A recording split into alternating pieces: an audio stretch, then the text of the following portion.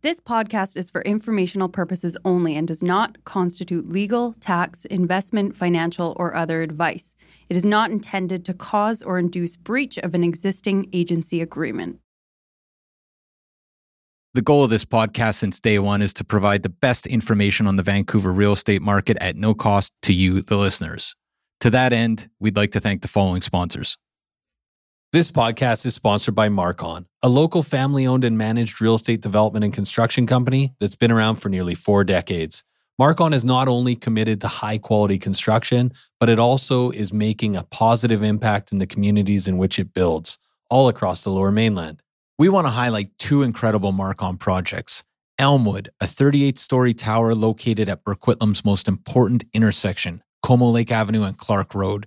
This landmark tower will feature 335 condominiums, over 37,000 square feet of office and retail space, and almost 20,000 square feet of amenity space. Elmwood has been incredibly popular with 80% sold currently, but they still have a great selection of junior 1-bedroom all the way to 3-bedroom homes remaining. Check out marcon.ca/Elmwood for more. And Matt, we are also excited about Sohn House, Marcon's newest community in West Coquitlam. With 165 homes ranging from junior 1-beds to 3-beds, Sohn House offers the perfect West Coast aesthetic with a more nuanced Nordic-inspired design. Register today at marcon.ca/Sohnhaus. That's SOENHAUS. Or you can learn more at marcon.ca or follow them at Instagram at Marcon Homes. Marcon, building for life. Get ready for Vancouver's premier real estate podcast. Your source for buying, selling, and investing in Vancouver's real estate market. With your hosts, 2 guys with faces for radio, Adam and Matt Scalina. And welcome back to the Vancouver Real Estate Podcast. I'm your host, Adam Scalina. And I'm your other host, Matt Scalina. And we have a fantastic episode for you today. We really do, yeah. I'm really excited. We've got Holly Sovdi, the lead city planner with the downtown division for the city of Vancouver. Real coup for this upstart podcast, for sure. For sure. I'm not sure he knew who we were, actually. So we're fortunate we got him.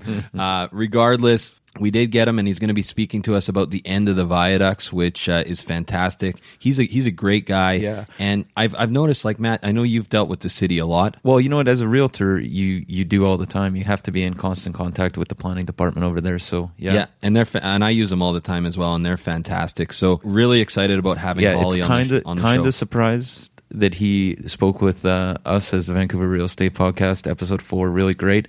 But at the same time, the city is always accessible, and they clearly like to engage the public. So it's in that way, it's not that big of a surprise. For sure. I'm still a little surprised, but anyway. Me too. Okay, so we had a busy week here in our market, and I'd love to just kind of go over how was your week? What was the week in review here? Yeah, it was really busy, scrambling. Good times though. One of the things that I wanted to point our listeners to was an article in the Vancouver Sun this week by Barbara Yaffe entitled "Will 2016 be the year of the condo?" Right, and that seems to be supported by a lot of the stats that we've been seeing. In for example, in episode 1, we talked about how the market was up about 20 to 25% depending on the area, but in the attached market, right? Yeah, exactly. What I really took from this article, and it's something that we talk about all the time, is that Vancouverites just have to get used to the fact that densification is here. And the stats point to it, and it's the future for the city. Right, and that actually reminds me of last summer when Bob Rennie was giving his annual address at the Urban Development Institute, urging Vancouverites to give up the dream of the single-family home. And that was his argument, right? It was basically that densification will solve the affordability issue. Mm-hmm, mm-hmm. And one paragraph that stuck out to me was that single-family homes, detached houses, will make up just 10% of Greater Vancouver housing by 2040. Wow. So 1 out of 10 people in Vancouver by 2040 will be living in detached homes. So keep your house, maybe? That's you have one. Two things. One, if you're in a condo, potentially get used to being in it for the, you're there for the long haul. Right. And second of all, that just points out that, hey, single family homes are still, you buy that dirt. If you can get into that market, get that dirt. And I'm actually noticing that a lot of buyers right now are recognizing that even if they have the budget for a detached home, they're deciding that they want to live in a condo or a townhouse and compromise that for the right area and the right kind of lifestyle. That's it, right? Condo market downtown and the surrounding areas, you got walkability, the livability. It's just for sure. You got the restaurants, you got the shops, you got lifestyle. There's more schools. There's that brand new school coming up in Crosstown. Yeah, and people are seeing that, and the city is pointing in that direction as well. And Northeast Falls Creek is a perfect example of that. For sure, the city's doing an excellent job, kind of looking where they can add more densification, and also just what they can do to kind of improve accessibility to certain areas. Yeah. I mean, so with the viaducts coming down, which we'll talk to Holly Sovdi in a minute about, I mean, you see Chinatown, the Main Street corridor, kind of reconnected with Chinatown and Gastown. You see Strathcona. I just don't know where the traffic's going to go, but we'll talk to Holly's Holly. got the answers. Holly's got the answers. For sure. So without further ado, here's our interview with Holly Sovdi, lead city planner with the downtown division for the city of Vancouver. I'm sure you'll enjoy it.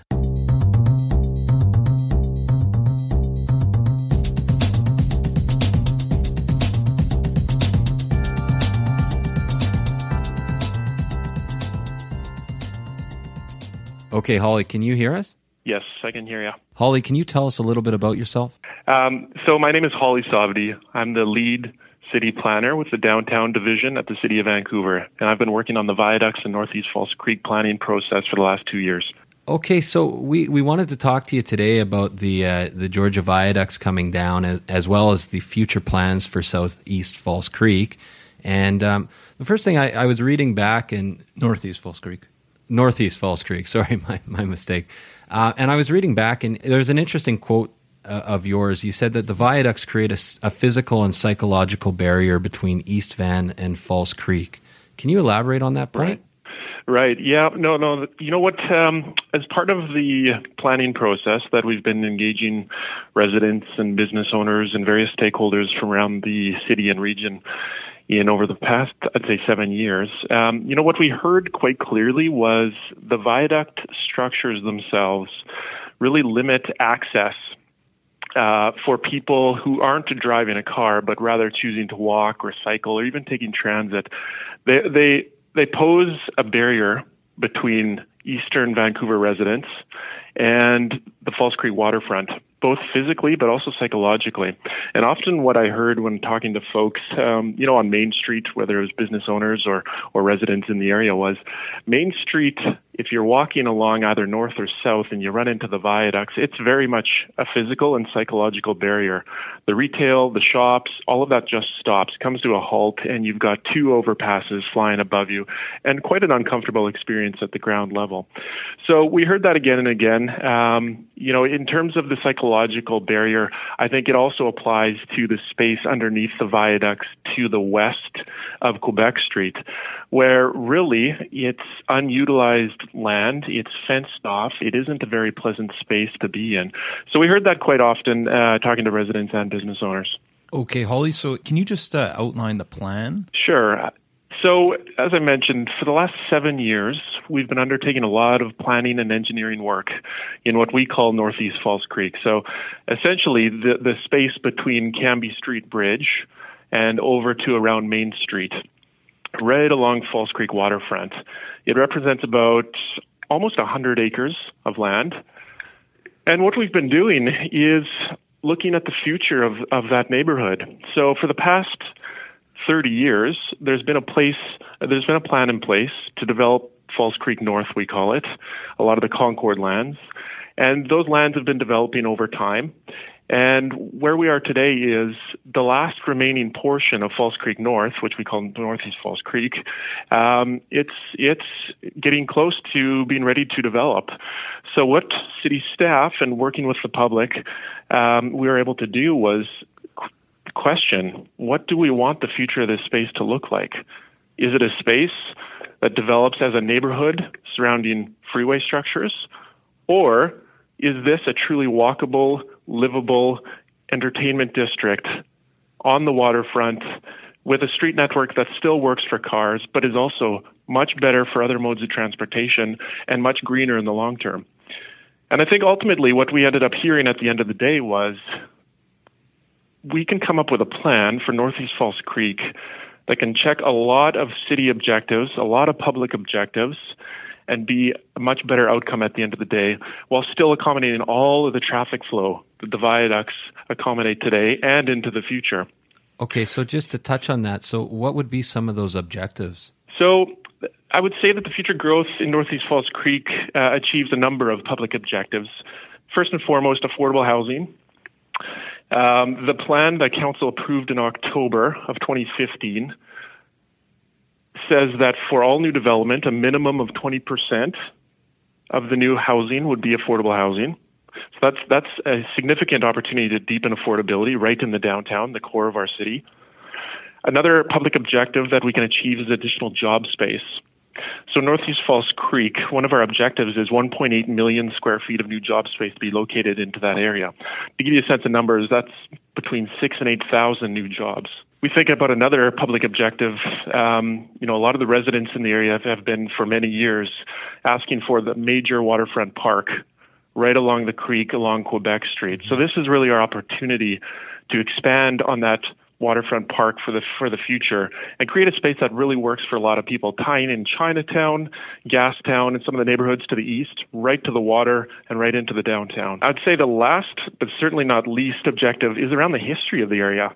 And you look at the history and the cultural influences that have affected, the Main Street area, the two city blocks, the two blocks that the city owns between Quebec and Gore Street. That was Vancouver's first Black community. That's essentially where the Black community was situated.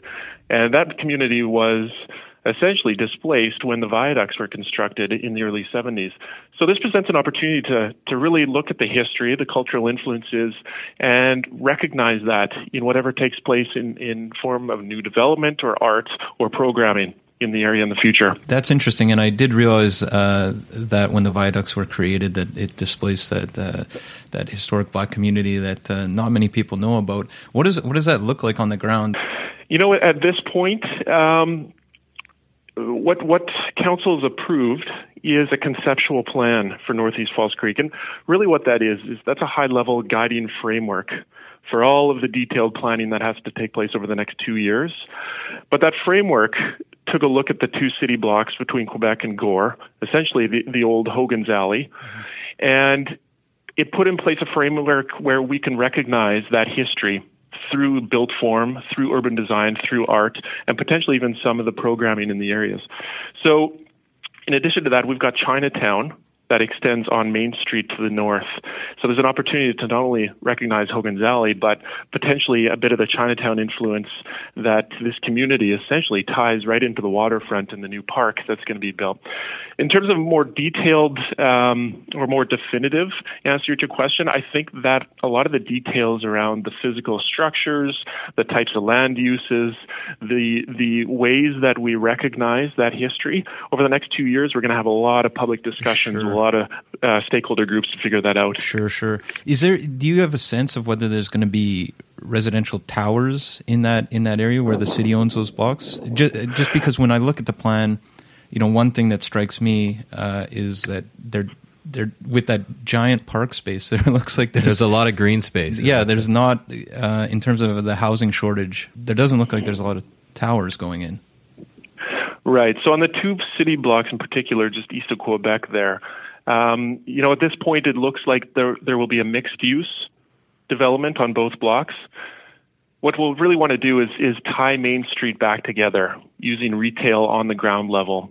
So you can imagine in the future walking Main Street, and where the viaducts stand today, instead there are new cafes or shops or retailers, new storefronts that line the street, patios, activity on the sidewalk. All of a sudden, that's a much different place. Mm-hmm. And then above and behind that retail, we can look at mixed housing. So there could be market housing, there could be a mix of some affordable housing.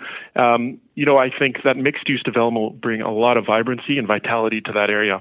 And so just to kind of recap on, you were talking about addressing the public. So what are the plans in place to make sure that the public voice is heard over the next few years? Good question. Over the last 7 years, we've had a lot of public dialogue, a lot of public discussion to get us to this point where we've got a conceptual plan that's been approved by council.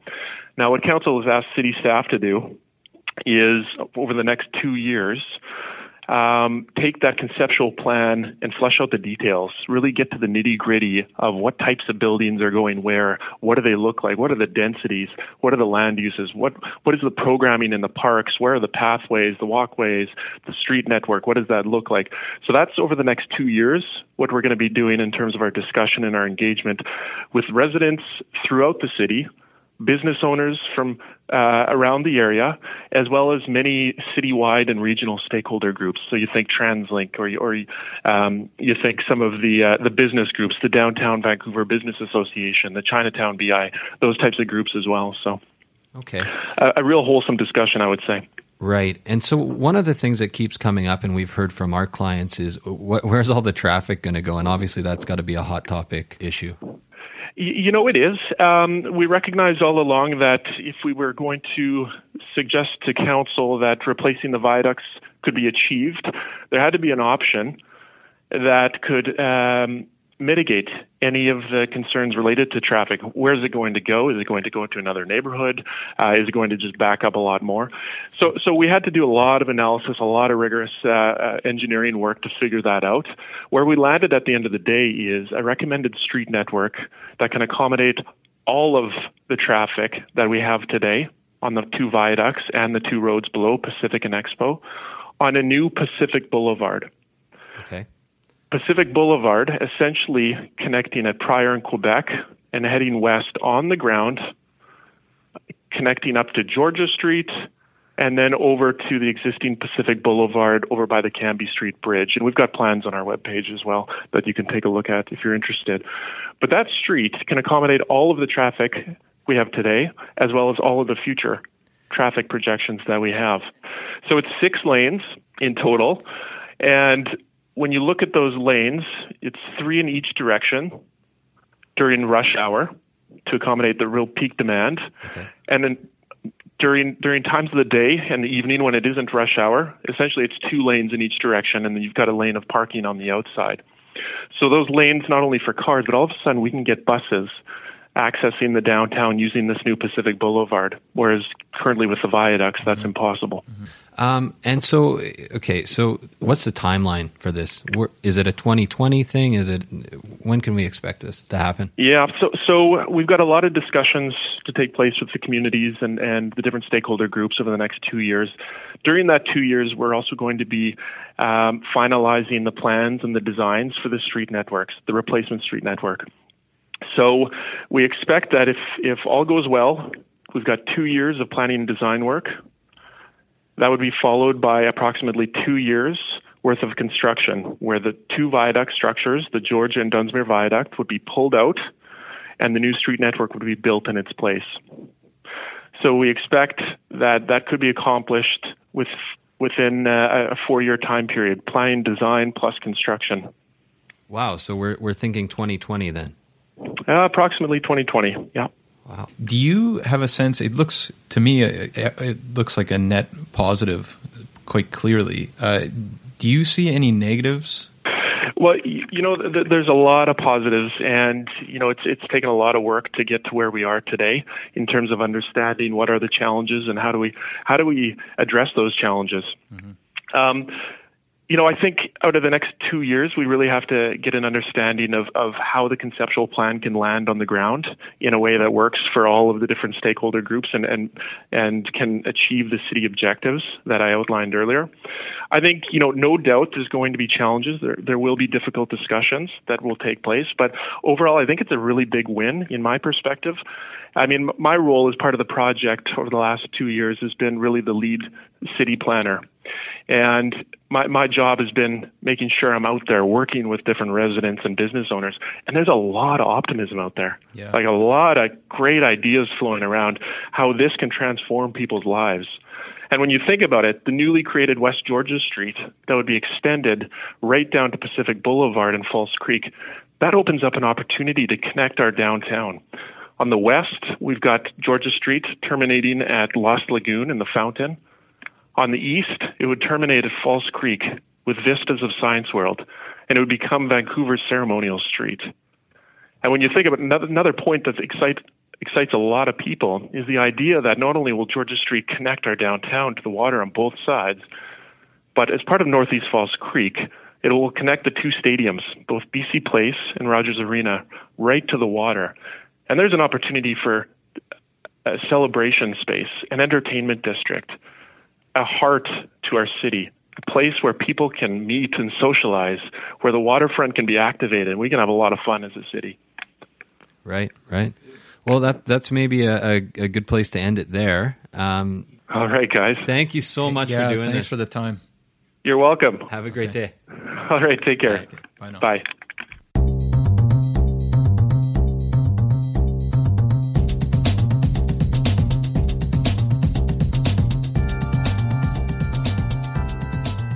So there you have it, folks. Our interview with Holly Sovdi from the city of Vancouver. Yeah, we should reiterate one more time. Just thank Holly for taking the time to speak with us. That was really, really helpful. For sure. And yeah, exactly. And I think people don't realize how much work goes into a lot of the planning and community engagement that Holly and his team are doing. So fantastic stuff. So Adam, what was your takeaway from that?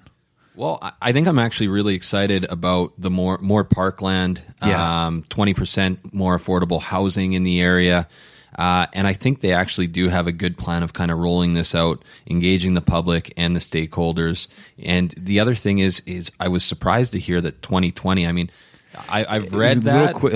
It really hits home. It hits home when you hear somebody say it, I think, from the city. Kidding. How quickly this is all gonna take place. Exactly. And I think of clients of mine who have actually just recently purchased within the last year and maybe have a 5-year fixed. Well, they're going to be in a position where that area is going to be fantastic by the time that their mortgage is up, and maybe they'll want to sell at that time, and who knows? Yeah, for sure.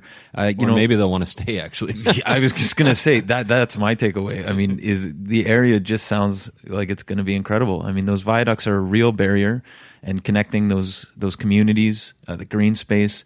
I mean, it's just seems like it's going to be a really great place to be, and it's land that has been, like Holly said, underutilized. So it's just great to see that there's some major changes happening there. Yeah, and a great plan in place, for sure. Absolutely.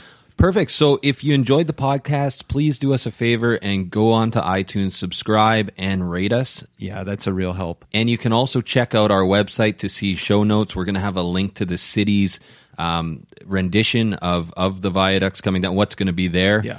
And also we'll have some more links to other things we talked about in the show notes, like the Barbara Yaffe article. For sure.